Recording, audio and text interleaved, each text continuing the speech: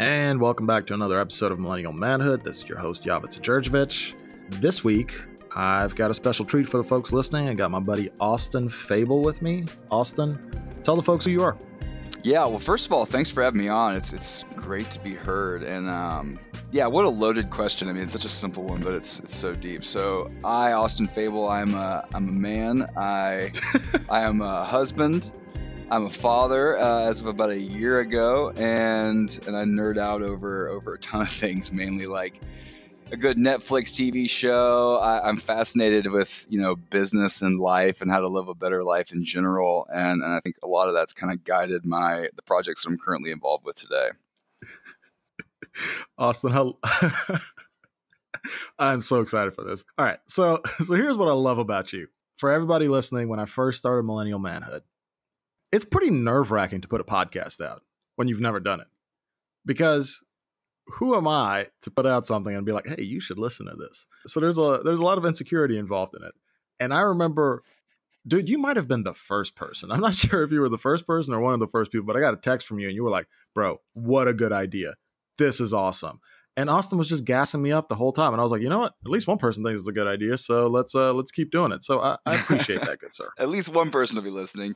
Yeah, man. I mean, I support podcasting in all of its forms. I mean, I think, today the barrier to entry to get involved in a podcast is so low. I mean, if you've got a message that you want to get out there, you've got something that you want to share with people or something you think is going to help other people or really just entertain anyone, there's really no reason not to get it out there if you have the desire. Of course, if you don't have any interest in doing any sort of podcasting, then it's no big deal. But there are podcasts out there that have very minimal production that are very, very popular. There are some that have a ton of post-production that don't ever really catch on.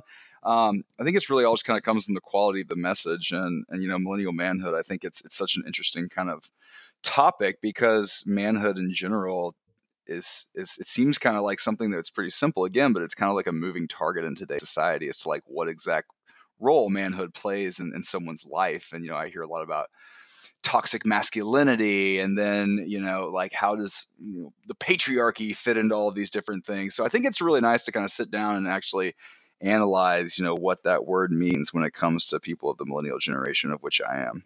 Yeah. Well, and you're a millennial and you're a man, you're a husband, you're a father. I mean, let's talk about that. So, and I think you and I are either the same age or maybe a year apart, but as life has progressed and you got married and then, you stopped being Ole Miss, frat star to husband to, father. How has your idea of don't think I don't know about the gambling stories in Tunica. Oh, man, you got a good memory. Woo! I know, right? How has that idea of manhood progressed as you think through those things? Yeah, wow. I mean, it's a great question. I kind of felt like this topic would be breached, but it's interesting. I mean, I think manhood in general, I think sometimes people look at it and they say oh, I go lift weights, I beat my chest, I'm like an alpha male, and it's all about, winning and always being the best and super competitive. And it's either all or nothing, you're first or you're last. And I don't think that's true. I think that does have its place, right? When it comes to business endeavors, when it comes to things that are, obviously competitions, and when there is kind of an I'm going to win or you're going to win, I'm definitely very competitive. And I think, preparation plays a big role in that and pushing yourself to do things that you've never done before and learning from your failures.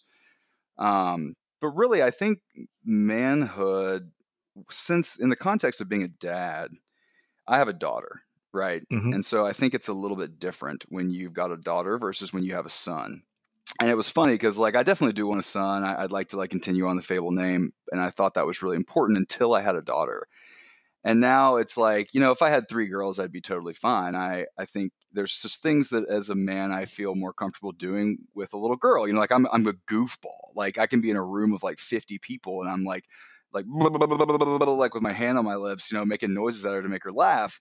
And I'm not saying that wouldn't be the same with a boy, but it's just a little bit different. And so when I look at manhood in the context of being a dad to a little girl, I want to be the kind of man that my daughter will look to me and say, I shouldn't accept anyone who's less than what my dad showed me in the ways that I treat women, in the ways that I treat her and her mom, my wife, but also in the ways that I pursue challenges and the ways that I learn from things, right? Like I think, everyone's going to fail and everyone is going to have times where things are rough, and you're going to go through periods of life where just things aren't perfect. And that's just what it is. That's the beauty of life. But I think a real part of being a man is being able to weather these storms in a way that your kids can look to you and be like, that may have not been a great time, or this is something that makes, that everyone feels like they should be nervous, but they can look to you and say, you may have done this wrong, but you learned from it. And like things like discipline, like you might lose your temper and yell at your kid, but like if you cross a line, do you come back and say like, I love you, I shouldn't have talked to you that way? And make amends for it, really. I think that when you push on and you always are right and you never accept flaws and you never admit when you've done something, either incorrectly or you've misinterpreted a situation, you kind of put up this like wall between you and like other people and being able to recognize their emotions and their own flaws by not recognizing yours. And I think I may be getting like a little bit out there right now, but I just think it's so important to kind of teach your kids as a man, whether they be a boy or a girl, to kind of be the type of person that you want them to be and be able to grow and learn and be able to not put on themselves that they always have to be perfect, but rather failure is something we shouldn't strive for, but should be embraced when it's inevitable and then learn from. So I want to touch on that topic that you just mentioned about embracing failure and accepting that, you're essentially not being overly stubborn, which, if we look at a trope in society, like the stubborn dad has kind of been a common theme throughout history. Do you feel like guys are just more open to not having to know everything, especially in our generation? I feel like it's more of a theme where guys are more accepting of the fact, like, hey, look, I don't know everything. I'm not perfect, and I'm sure as hell not going to pretend like I'm perfect. Mm-hmm. What do you mean, like the embracing of like the dad bod and like the like comfortableness Not with kind even of like the humor of imperfection? Not even that. I'm more so talking about like it's almost like with older generations, it was like the stoic father who had to. It's like okay, I watched It's a Wonderful Life this Christmas season. Okay, and anybody who's seen that movie, like the dad blows a gasket towards the end of the movie where he's like trying to hold it together and he just like flips his shit and yells at the kids and tells the girls to stop playing the damn piano. It's Christmas Eve because the building and loan is going to go get foreclosed. And that's a facade that he's putting up the entire time that just kind of crumbles, and that's why he considers suicide and all these different things, which again, suicide's a big problem, especially amongst men, especially in America for some reason. But I feel like men our age, especially the dads that I've talked to, are more willing to be like, I mean, shit, I can't keep it together 24/7. And that's okay. Yeah, I think that's true. I mean, I think that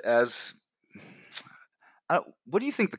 First of all, I agree with that. And I think that there's something very comforting about that, not feeling like you have to walk into a room or engage with somebody and just like always be perfect.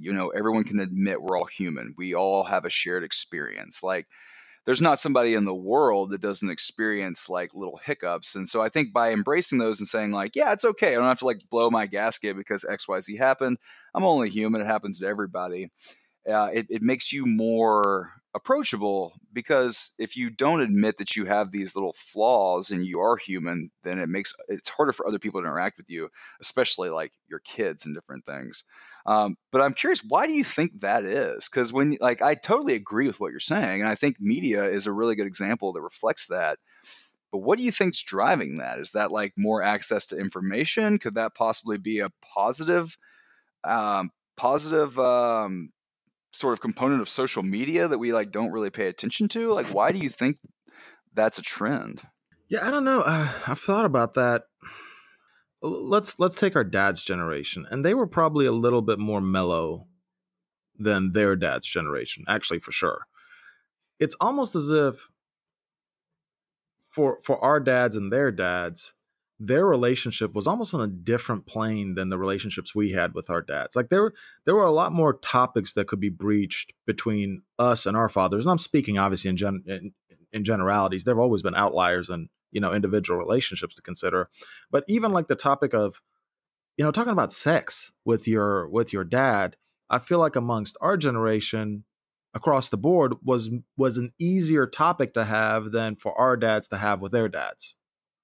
And even if we look at it within like the societal standpoint, like the puritanical American father that sits there in his loafers and reads the newspaper on the couch and then shut up, kid, go away. It's almost as if the easier life has gotten, because life has gotten easier. If we talk about it purely from a survival standpoint, we're not, your average American man is not working in a coal mine. Whereas 50 years ago, I'm an immigrant. My ass would have been working in a coal mine, period. As a Serbian American immigrant. And as life has gotten easier, we're working on computers, we're working from coffee shops, we've got more time, we can interact with our kids, we can go to games, etc. It's almost that as life has gotten easier, it's become less hard. So have we in our interactions with our family members, which I personally think, in a lot of ways, is a fantastic, fantastic evolution in society. It probably has some downside in the sense that you still need a strong male figure in a family to provide for certain safety and security, especially to smaller children, like feeling that safety of a dad. But yeah, that's really where my train of thought is going as I'm thinking through this. Like as we've mellowed out as a society and allowed for us to embrace imperfection and embrace relationship with our children and our spouses, just in a different way, in a more intimate way, almost. Mm-hmm. It's interesting. I think I don't know if any of that made sense. No, it makes a lot of sense. And I think I've never heard that before, but it's funny because, our parents, so in the United States, think about things that were going on, right? So parents' generation go through maybe the 50s, the 60s, open love, hippie, quote unquote, hippie shit, all that. And I think that's kind of where this, it started, right? We started to kind of expand what was acceptable. And I think every generation kind of compounds this. I look at kids these days even, and I'm like, you're live streaming right now? What do you, why is your camera on? It makes me feel kind of uncomfortable, right? Whereas our parents' generation, when they were our age, it's I want to go to Woodstock and smoke pot. And then their parents are like, oh my gosh, how in the world? And now pot's legal in states, here. So the envelope's always being pushed. And at least as far as I know, I hear stories of our parents' generation, and there was war. A lot of them were working these manual labor jobs. They were sent to war. They had some involvement in the military. It was extremely common. And then, of course, there was Vietnam. But nowadays, even it's gotten less and less. And as you mentioned, there's still a large number of active military, but it's not a normal traditional part of growing up. It was you had this experience, kind of like the generations before us had the experience of working with their hands. Whereas now, like you said, you can be working, I have people that I do business with that are in Thailand sitting at a coffee shop, and they just kind of work, when the time zones align, they schedule phone calls. When they don't, they're working at 2:00 my time, but it doesn't affect them at all. They're able to kind of do whatever they want. But it's an interesting look at, life getting easier being kind of correlated to this, more openness about failure and feelings. And I think it's failure's definitely become more tolerated, but people have also learned that failure is a great learning experience. And even when it comes to being a dad, or even being a friend, and being able to accept people's imperfections, I don't think it diminishes the strength aspect of it, right? This is I can still fail, and I can still, there are things that obviously if you've messed up, you need to acknowledge failure and be I'm wrong. And there are things that are smaller and little imperfections. But if you show these things to your kids, and I mean, my kid's 1 year old, so I don't, have a lot of experience dealing with completely sentient, free thinking, opinion having children. But I almost feel like it makes you more strong in their eyes. And when they have problems, they're going to feel more open to coming to you to talk about them and to figure out what to do, because which I think shows strength, right? I think people come to strength. Like someone doesn't come and ask for your advice on anything because they think you're weak. They don't come and ask your advice because they don't think you know anything. They come to you and ask advice because they know you're strong. And if you're able to say like, this happened to me and I learned from this, they're going to want to learn from your experiences and your successes and your failures. So in a lot of ways, I think embracing failure as a learning opportunity and not being afraid to make those failures semi-public when you can, it shows that you are strong enough to have weathered the storm. And it's like, if you fail and you go away and you don't admit failure and you're gone, well, you're gone. But if you admit failure and like, wow, here's what I learned, and I'm going to kick ass next time, and I'm not going to do these things, that's when people start asking your advice, which, I think is a pretty strong sign that you're doing something correct in life. Well, and it's such an interesting concept behind the idea of strong. So as you're describing this, I'm thinking through it, what is my idea of like a strong man? And it's not, okay, let me use this just example that came to my head. If you're some meathead who's on the swole train and you're in the gym 24/7, you might be physically strong, or you might not even be physically strong. You just look physically strong, but then you crack like an egg under any single like pressure that comes in your life, and you can't control your emotion, your anger, your frustrations. You lash out on other people. You're not strong. Like, I don't respect that. Mm-hmm. There's nothing about that. I can look at it and be like, okay, cool. You've got some discipline to maintain your body, but it's obviously not translating into other aspects of your life if you're constantly like losing your shit. Yeah. That's not strength. Like, to me, strength is like being able to control your own thoughts and fears for the benefit of others. When I'll give an example. So my wife and I just adopted a dog this past weekend, and he's the goodest dog of all time. Okay. His name's Harlem. He's awesome. But my wife was like, yeah, I'm freaking out. Are you not freaking out? I was like, no, not really. And she was like, okay, good. Because when you start freaking out, that's when I know like, oh crap, I really should be freaking out. And I don't think it was her like trying to say anything in particular, but it was kind of a compliment to me. It's like, okay, so like you at least believe in me enough to know I'm going to hold it together for the both of us when maybe you're feeling some anxiety around something, that I'm going to bring it in a little bit more and say, hey, it's going to be okay. I'm going to teach him how to walk on a leash. Like, don't worry about it. I'll be the mean daddy to this little doggy to teach him some discipline, and then we'll play in the park. Okay. So that's kind of what's going through my mind. I love it, man. And I love the format of this conversation too, because I really do feel like the only thing I'm missing is like a cold beverage in my hand. When you and your wife have these conversations, I'm curious, like, okay, so let me contextualize this, because what you just said really like struck a chord with me. So like I'm so laid back, like until the house is on fire, I'm like, yeah, it's gonna be cool. No reason to worry about it, But then when the house catches on fire, I'm like, oh shit, the house is on fire. And it's like all of a sudden I go from like 0 to 100. But it takes a lot to get me off of 0, right? Whereas like in my relationship, and it's good, like, because we play off of one another. Like I could actually probably stand to be a little bit more like concerned about certain things and like jumping in and paying more attention to like small, minute details. And my wife is great with that.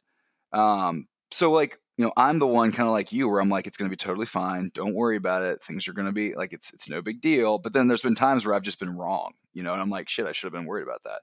So I think it's like, it really helps our relationship to have those kind of like two sides of the coin. And I'm just curious, like, are you always that role? Like, are you always the one that's relaxed, or are there certain things that maybe trigger you more and she's kind of like, yay, bring it down, like we're going to be all right? Or is it kind of just like, you're always sort of the calm and she's kind of the one who looks to you for whether or not she should be freaking out? I wouldn't say always, but definitely the majority of the time. And I don't even know if that's so much a man-woman thing. I think it's just our personalities. Because I know plenty of guys who are anxious through the roof. Oh, I totally agree. So, and I don't think, let me make this very clear. My wife's not like neurotic or anything like that. That's not what I'm talking about. She just, she thinks about things differently than I do. I would say there are definitely instances, especially when it comes to like taking care of family and things like that, where I might put too much pressure on myself. Oh yeah. That might bear down and cause me to crack at moments, and she'll reel me back in and say it's okay, like, um, you're doing your best, et cetera, et cetera. But yeah, there's definitely a component of those conversations where it's, you've got to fit the mold of what your family needs of you. But yeah, I'm like you. Like, the house is shit. The house ain't on fire. What are we worrying about? We'll be all right. And part of what I struggle with, personally, let's take anxiety for an example. Okay, like anxiety, like clinically diagnosed anxiety. All right, I understand it's real. I fully get it. Intellectually, I totally understand that it's real. I totally understand people need to be medicated for it. I totally understand people have panic attacks. I totally understand it can be crippling. I have never experienced that in my life, like from early childhood. And I struggle empathizing with people on it. And I feel like such a jerk when people are talking to me about it. Because again, intellectually, I get it. I don't get it, if that makes sense. Like, like Mm-hmm. personality wise, I just want to be like, just stop worrying. It's okay. Like, just chill. Like, sit down, have a beer, or like whatever, just hang out. But I know it doesn't work that way. So, a lot of times it's figuring out how can I communicate with those people and show empathy to those people and give them what they need in that moment, even though I can't necessarily relate. To me, that's a weakness of mine, and that's an area where I could show strength by working to empathize better. So, Yeah, that's interesting. Now that I'm thinking about it, though, I'm like I'm going back to my comment on the fact that I was like always, the house has to be on fire. And I guess upon hearing you talk about like, the family example and even touching on anxiety, I guess that's not entirely true, because there are times where, specifically for me around the holidays, like I like to run a lot. I like to exercise a lot. And I have like a Garmin on my wrist, right? It monitors my like resting heart rate. And typically I'm around like 56, right? Which is like pretty low, but it's like normal for someone who's, pretty active. But then during the holidays, like in the whole month of December, I was tracking it and my resting was like 89. hmm. And so it's because I like get super nervous around like making sure expectations are met with the family, making sure that everyone gets their appropriate amount of time. Once you have a kid, that gets even more difficult. And making sure that we're like, doing the right things, that everything's going to be okay, and that everyone has a good experience. And I sort of put it on myself to try to plan all of these different like holidays. And for me, there's like 5 or 6 of them, right? So it just becomes a lot. And then it's like, I turn to my wife to kind of like help me navigate those, but I basically have like a series of mini anxiety attacks around the holidays. So I think like all that to say is what I mean is like there are certain things I think that I'm super chill about, and there are certain things that like my wife is super chill about. And then when I go to talk to people about anxiety, or when I'm feeling anxious about something, right?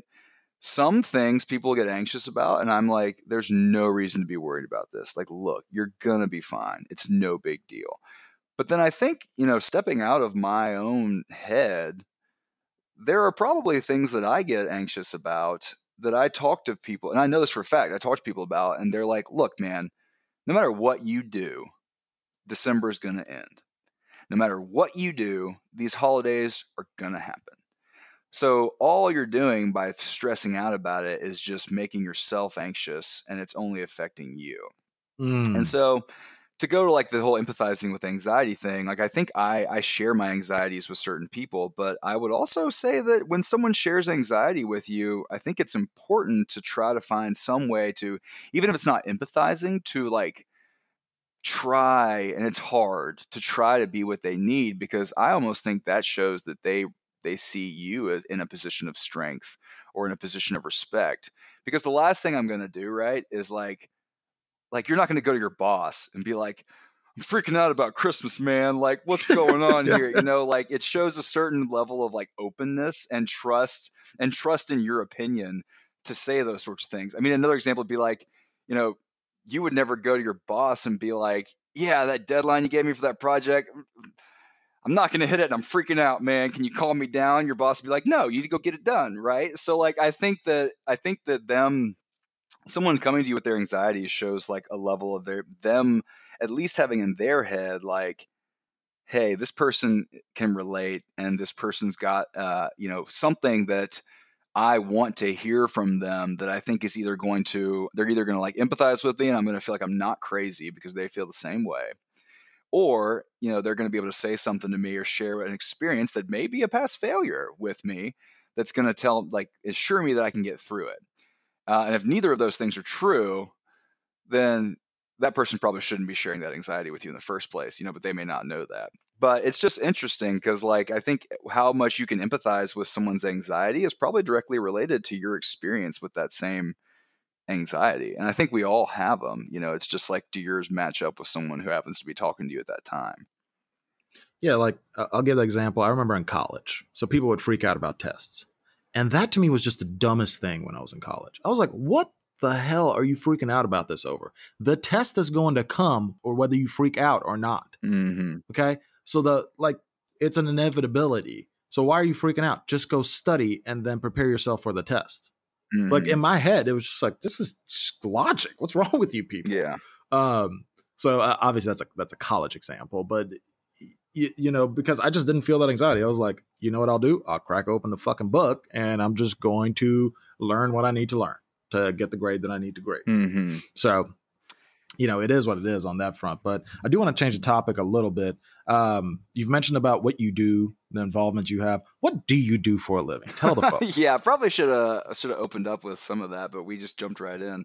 So I do a couple of things, like a little brief history on me. So went to Ole Miss, as you mentioned, and then I spent the next 4 or 5 years bouncing around the country. Went in Texas. I worked for Nestle at the time. Went to Texas, did some work on the Walmart account. Went to Cincinnati, worked on the Kroger account there. And then started kind of like the next chapter of my life. I met my wife at a wedding. We were both from the Nashville area, decided we wanted to come back. She was in New York at the time and I was in Cincinnati. And we came back and I didn't really have much of a plan when I got back, bounced around doing a few things, sold insurance for a hot minute. My wife fortunately got to work for her same company remotely in Nashville. And I was really kind of trying to figure it out. I remember I was terrified. I had like 30 days to figure out what kind of my next chapter was going to be. And so I was doing some consulting work for a company called Fresh Technology, which is where I work now full time and have for the past 4 or 5 years. And I was consulting, and the CEO and chairman of Fresh Technology, Matt Bodner, had a podcast. And I'd been a huge podcast nerd. Like one of the big things about when I was at Nestle, one of the things that I kind of, along with many other things, like I always kind of wanted to like do something entrepreneurial. I wanted to like start something. And so I would run a lot in the evenings and I would listen to these audiobooks, like the 4-Hour Work Week. I listened to that on audiobook while running and was just like ingesting these business books.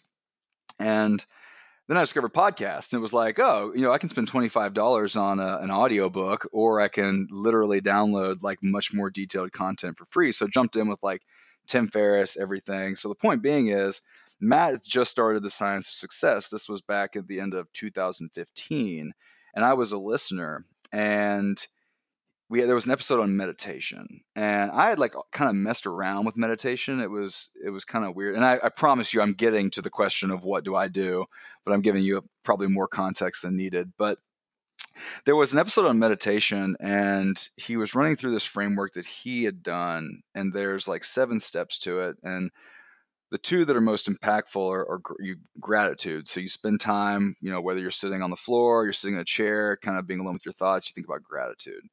And I found that being able to just even internally express gratitude for all the things that I've got going on in life, for all the people that I know in life was very powerful. But the most powerful thing for me was he dove into a long section about forgiveness and essentially like every day sitting down and going through who you want to forgive and who you kind of need to let go of some sort of like negative feelings towards. And a couple of the points that really hit home with me were, one, is forgiving somebody is really like the most selfish thing you can do, right? Because it benefits you. It's not like you're doing something for someone else. It's not like when you forgive them, they're like sitting there eating a cheeseburger and they look up and they're like, oh shit, Austin just forgave me for something. That's great. Like no one knows, right? So really when you forgive someone, what you're really doing is you're acknowledging that the feelings were there and you're letting them go. And so I started trying to do this, right? And it like blew my mind. I was driving down I-40. I remember on the way to go visit my dad for dinner, and I like pulled the car over, and I was like, yeah, this could be a game changer for me. So throughout the next like week, I sat down and I would start to try to like forgive people. And it's like everything. I mean, Joe, it's things from like this guy that cut me off in traffic. Like, you know, I flicked him off. I hanged him my horn. Like, I forgive that guy. I hope he wasn't rushing to go visit a loved one in the hospital or something. Let that go. But then, like, I found it was kind of weird. It was like an ice pick, and you would chip at things. So there was also some people that I had not forgiven for things that happened like 10 years ago. And every time this would get brought up, or a story would get brought up, or this person's name would get brought up, it would immediately like have like a physiological effect on me. Like all of a sudden I'd be kind of like pissed off. I'd be like, oh yeah, well, you know, that person, yada, yada, yada. And like, it would immediately negatively impact my physiology. It would negatively impact the conversation I was having with whoever it was. And it would negatively impact me. But you know who it didn't negatively impact? That person. So it's like, why do you even keep doing it? And so I kept chipping away at some of these things that I had been like sitting with for years in some instances. And it was funny because I might sit down and be like, yeah, I forgive the guy from traffic. I forgive that guy who didn't pick up his dog shit in my front yard. But then I'd be like, I'm going to forgive this person. And I like couldn't do it. I'd sit there for a while and I'd be like, you know what? No, like I'm still upset about this. But then I'd sit back down the next day and I'd try again. And eventually it got like less and less and less to the point where I wouldn't say 100. I will admit I haven't gotten through all of it, but like, you know, 99% of people that like have slighted me or something's going on, I've like totally forgotten about it. And I'm not saying if they called me up tomorrow and were like, hey man, you want to invest in this or whatever, I'd be like, yeah, sure, great. But like, it just doesn't affect me anymore. So all that to say is that like hit me like a ton of bricks. And so then I was already doing some consulting for Fresh, and I asked Matt, I was like, hey, what's the deal with this podcast? Love to get involved. I'm a big, you know, podcast junkie. And so I started taking on like some production tasks, so like finding guests, looking for sponsors, handling like our PR, and it really, the podcast took off for a number of reasons and did very, very well. And we're continuing this day to interview. You know, we release an episode every Thursday. We've interviewed some pretty big names like Carol Dweck, Robert Cialdini, Charles Duhigg, like a lot of like, you know, best-selling authors and psychology experts. And since then, it's snowballed. So what we have now is we have a company called Moonglow Media Group, where we have got a couple of assets under theirs. We do live intensives. We actually did our first live intensive last week. We had about 15 people come in, and we went through 2 days of just like crazy exercises and content to help people kind of figure out how they're going to accomplish a 20-year plan, how to overcome limiting beliefs, all the way down to like small tangible things like body language and framing in a business conversation. So we do live events, we do the podcast. We've got a bit of like a podcast network where I'll talk to people about, you know, growing their show and how to get started. So that's kind of one bucket. That's the media bucket of what I do. And then I'm the director of business development for a company called Fresh Technology, and we do all the back end restaurant technology. So it's a full stack. Everything from inventory management, labor management, recipe management to online ordering. And we've even got some things coming out in the next couple of years that are going to really kind of embrace marketing best practices as well, and helping get the word out there to the local Facebook users and people in the area about how they can interact with the restaurant, whether that be coming in for, you know, in-store specials or 20% off first online order, different things like that, because there's a pretty big need for two things in the restaurant industry. Is one, a complete set of products that are all in one place at one time, so that you don't have to log in and out. So like log into your people management system, log out, log into your inventory management system, log out. Like having one login to have all these tools at your fingertips. And then the other thing that a lot of smaller organizations haven't cracked is marketing. Like, how do you use social media to drive people into the store, right? So being able to provide those two solutions along with many, many more to restaurants to help them ultimately grow and increase the bottom line. And then that's bucket number two. And then the second bucket, this has kind of come up recently, but we've been doing a lot of talking with folks about monetization consulting, how to take assets, things like email lists, and really make sure that you're monetizing them to their fullest capability, how to convert folks on that list to paying customers that may have been on there a while, enjoying content, but not pulling the trigger.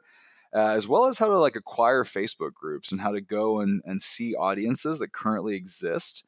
And how do you get involved in those audiences that already exist that overlap with what you're doing, without having to reinvent the wheel, right? Like, so instead of starting a Facebook group at 0 and trying to attract people to it, how do you find one that has 2 million likes and 2 million followers and get involved with the curators of that and see how you can leverage one another's audience to ultimately benefit everybody?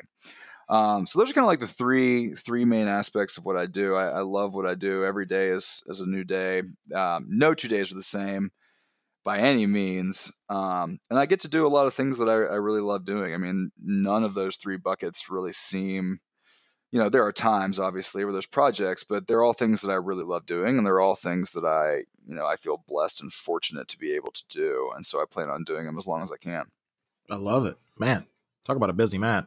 I do want to go back to so you forgave everybody. They're eating the cheeseburger. They're forgiven. You get into podcasts.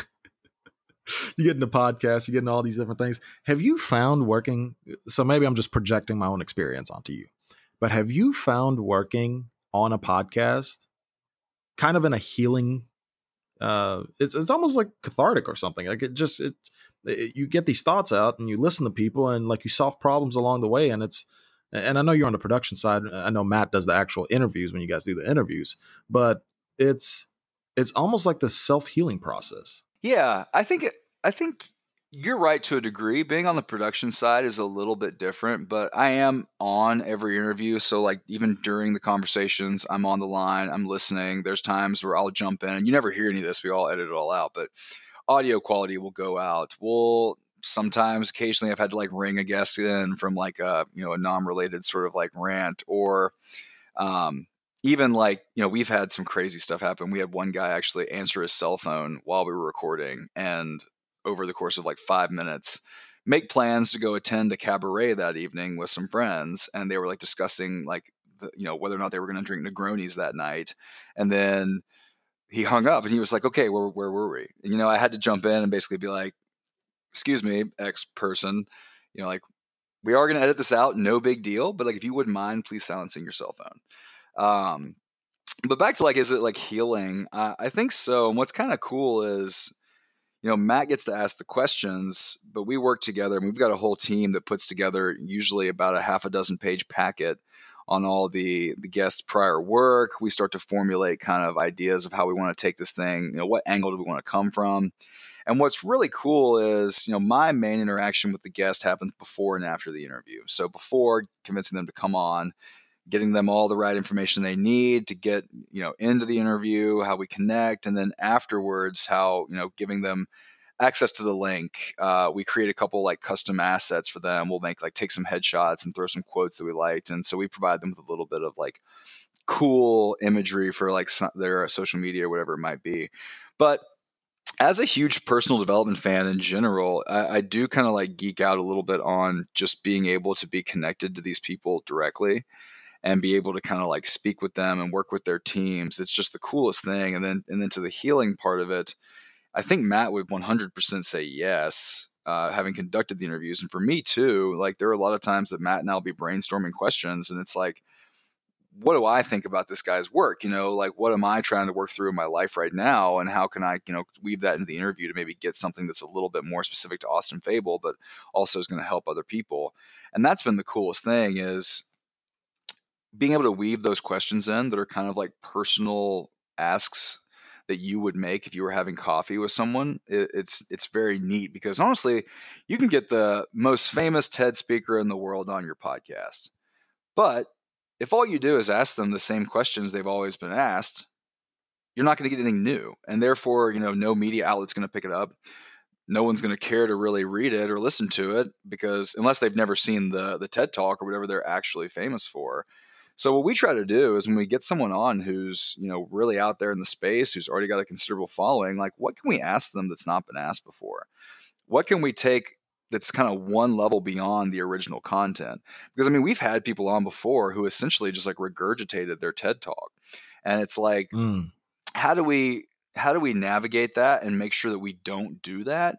And if we're on that train, how do we break up the components of the TED Talk and insert little questions and new sort of factors that are going to spin it out of that and open up a whole new can of worms, right? Because in a podcast, in an hour, I mean, you and I have already talked about like, at least almost a dozen topics, right? So there's going to be like a dozen different things to touch on in this time. And you need to make sure they're not just what the person is famous for, because I could go grab a book, I could go listen to a TED Talk, and I can get that exact same content. How do you make what you're putting out in the world unique? And I think that's what's healing or like cathartic about it is you can sort of weave your personal asks. It's like people would pay tons of money for an hour with some of these people we've interviewed. And we're just fortunate enough to have an audience large enough to where they'll donate their time. So it's in some ways it's selfish to be like, okay, I'm dealing with this, this, and this. Their work, kind of broaches that topic a little bit, but like, I wonder based on their experience, like how they'd handle this problem. And then being able to sort of almost ask them for advice, in the form of a question. And it's something brand new. And then what's cool about that is not only do you get to be selfish and ask things that might help you in your own journey, you get to put out content that's not out in the rest of the world, which then makes it more popular. And we've been fortunate enough to have interviews be picked up by like Lifehacker, Forbes, Entrepreneur, because we ask questions that aren't really on the regular beaten path. So then when we pitch it to someone like that, they're like, oh, this is pretty cool. I've never heard that before. And it sometimes can lead to an article, which can lead to multiple articles, which, gets you those nice little buttons on the website that say featured in XYZ. I love it. Yeah. That's been one of the most interesting approaches about doing podcasting in general, is just figuring out, okay, how do I want to approach this conversation? And I worked through that a lot when I was trying to figure out what did I want millennial manhood to be. And the route that I decided is like, hey, I've got 3 questions ready for every person when they come on. Mm-hmm. After those 3 questions, we better be on some sort of path that we can have a conversation as if we're having a beer. Otherwise, this is going to be boring as hell. So it's forced me to be on my toes, but it's also the compliment I've gotten. The number one compliment I've gotten from people that I've interviewed is, that was different. You're really good at asking questions. And I'm like, okay, I found my niche. Found my one thing, as Gary Keller would say. So it's interesting hearing somebody else talk about that as well. But I know we're running up on time here, so I'm going to make sure I ask the question that I always ask of every single guest that we have. Austin Fable, if you could go back to 18-year-old Austin, which sounds terrifying, wide-eyed and bushy-tailed, ready to conquer the world, knowing all that you know about yourself, and knowing all that you know, what's one piece of advice you would give yourself at 18? Yeah, that's a great question, and I do love the show. I think you've got a great voice for this, man. I could listen to you talk all day. Well, thanks, man. It's funny too. I mean, I'm thinking back to 18-year-old Austin too. I don't know if he'd be bright-eyed and bushy-tailed. He might be red-eyed and a little bit overtired. But I'm trying to think. Yeah, there you go. I think when I was 18, I was a freshman in college. Well, actually, I was a senior in high school. I'd say dream bigger, because I think I'm doing things now that I love.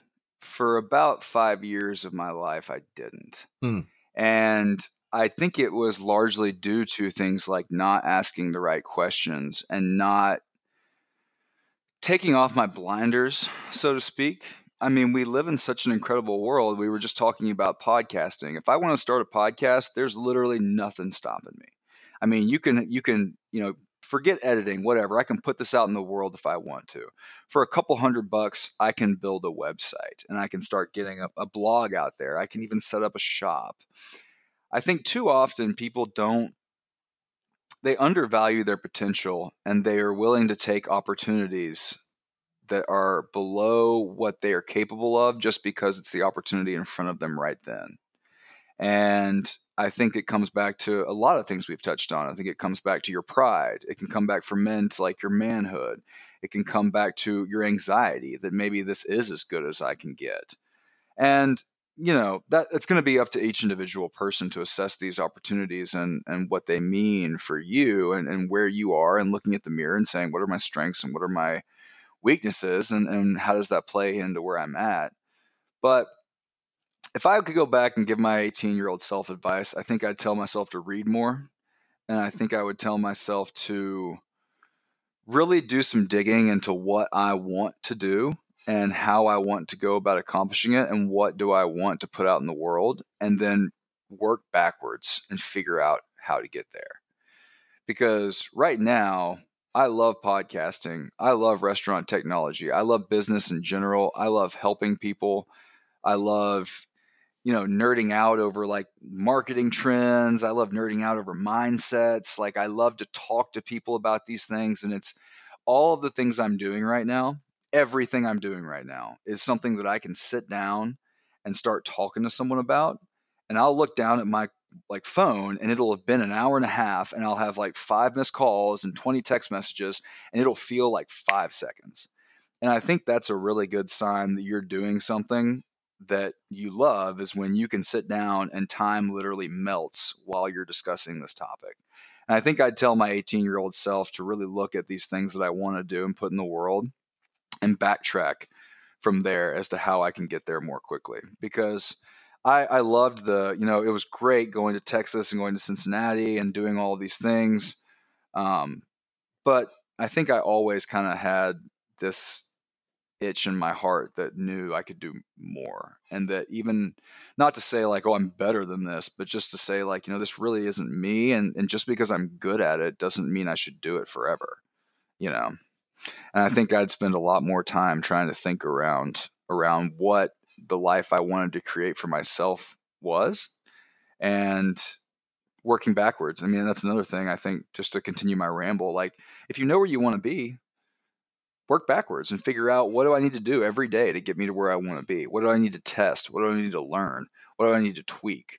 Who do I need to partner with? What do I need to buy within my budget? What is my budget? I think, it's in today's world, it's simple to spin things up, and you can try it for 6 months. If it fails, shut it down, but just keep experimenting and really spend that time kind of evaluating your situation and where you want to go. And I think that's the thing too, is, I was really, really good at my job at Nestle, but I knew I didn't want to do it forever. But I felt like it was almost like handcuffs, because my ego was saying, fixed mindset. Like if I leave here, like I'm great here, right? Yeah, sure. I can tell you exactly what I'm going to be making and what I'm going to be doing in 20 years, but I'm good at it, right?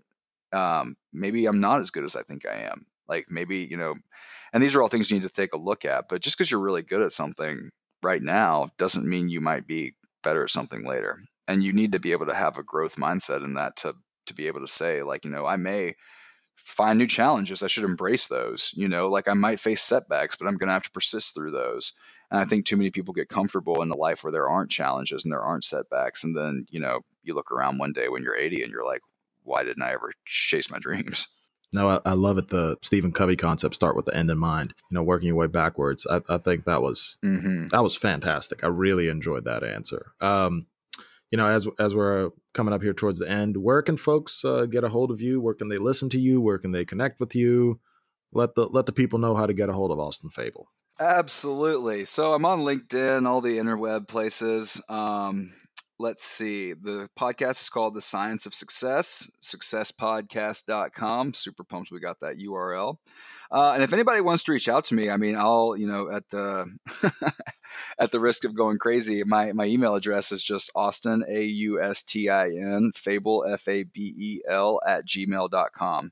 And whatever, if you've listened to this and something's resonated with you, whatever you want to jump into, I'd be happy to jump into. And if it's something that, deals with podcasting or deals with restaurants or anything else I'm involved in, I can route you appropriately from that kind of generic inbox. But I could talk about this stuff all day. I'd love to do this again down the road if you'd be open to it, and we'll start the conversation there. Awesome. For everybody listening, millennial-manhood.com, millennial-manhood.com, info@mmcip.co if you want to get a hold of us, if you want us to interview people, if you got criticism, keyword constructive criticism, don't just complain, you got to offer a solution. Outside of that, we will talk to you guys soon.